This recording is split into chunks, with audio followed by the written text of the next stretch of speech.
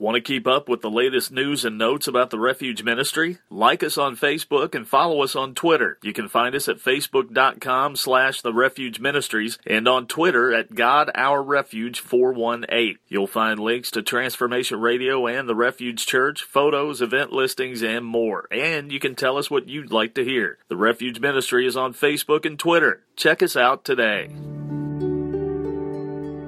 And we now turn to the reading of the New Testament for today. It'll be from the book of Acts, chapter 6, verses 1 through 15.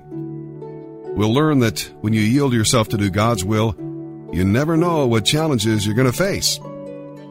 No ministry is unimportant for a Christ-like servant, for Jesus said in Luke chapter 22, verse 27, "I am among you as the one who serves."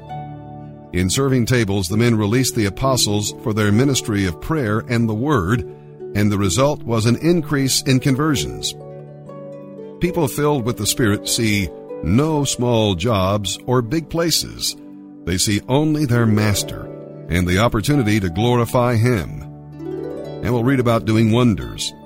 From serving tables to doing miracles, Stephen reached out to the lost and sought to win them to Christ. If you are faithful with a few things, the Lord may give you many things. And we'll read about facing enemies. The unbelievers treated Stephen the way the Sanhedrin treated Jesus. They arrested him on trumped-up charges and hired false witnesses to testify. Stephen experienced the fellowship of his sufferings. And so will you if your witness hits home. They said Stephen was opposing Moses, but he had a shining face, just like Moses. It was D.L. Moody who said, "There are many of us that are willing to do great things for the Lord, but few of us are willing to do the little things." And with that, let's begin our reading today in the New Testament. June 8th, the New Testament, Acts chapter 6, verses 1 through 15. But as the believers rapidly multiplied, there were rumblings of discontent. The Greek-speaking believers complained about the Hebrew-speaking believers, saying that their widows were being discriminated against in the daily distribution of food. So the 12 called a meeting of all the believers. They said, "We apostles should spend our time teaching the Word of God, not running a food program. And so, brothers, select 7 men who are well respected and are full of the Spirit and wisdom. We will give them this responsibility.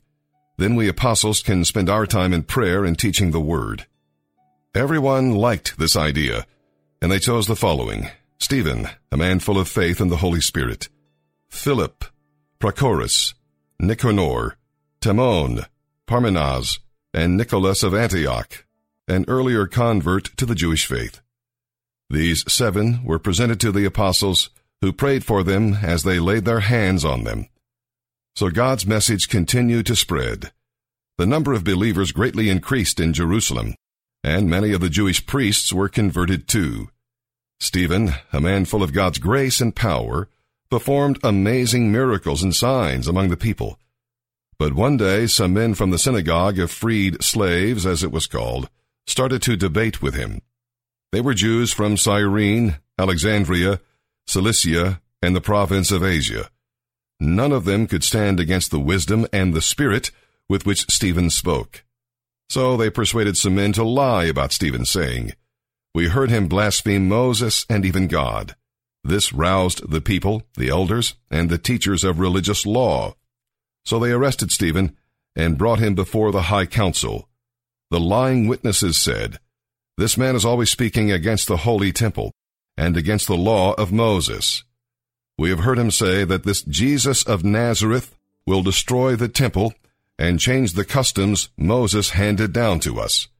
At this point, everyone in the high council stared at Stephen, because his face became as bright as an angel's. Today we're reading from Psalm 126, verses 1 through 6. Now this song probably celebrates Jerusalem's deliverance from the Assyrian army in the days of Hezekiah. It all happened so quickly that the people thought they were dreaming, and even the other nations had to admit the greatness of God. But deliverance is just the beginning. God always wants to do something more. He wants to make us rivers of blessing, like the dry wadis in the desert that become rushing torrents in the rainy season. If God sends you showers of blessing, share the blessing with others. He also wants you to get to work in the harvest, whether it's plowing the field, sowing the seed, or reaping the sheaves. God has a place for you. If you water the seed with your tears, you will one day rejoice as you bring in the sheaves, the harvest. This is the formula for a harvest: going, weeping, sowing, and reaping. Psalm 126, verses 1 through 6. A song for pilgrims ascending to Jerusalem.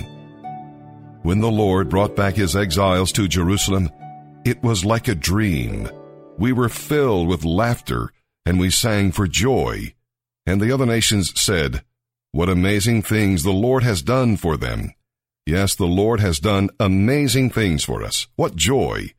Restore our fortunes, Lord, as streams renew the desert.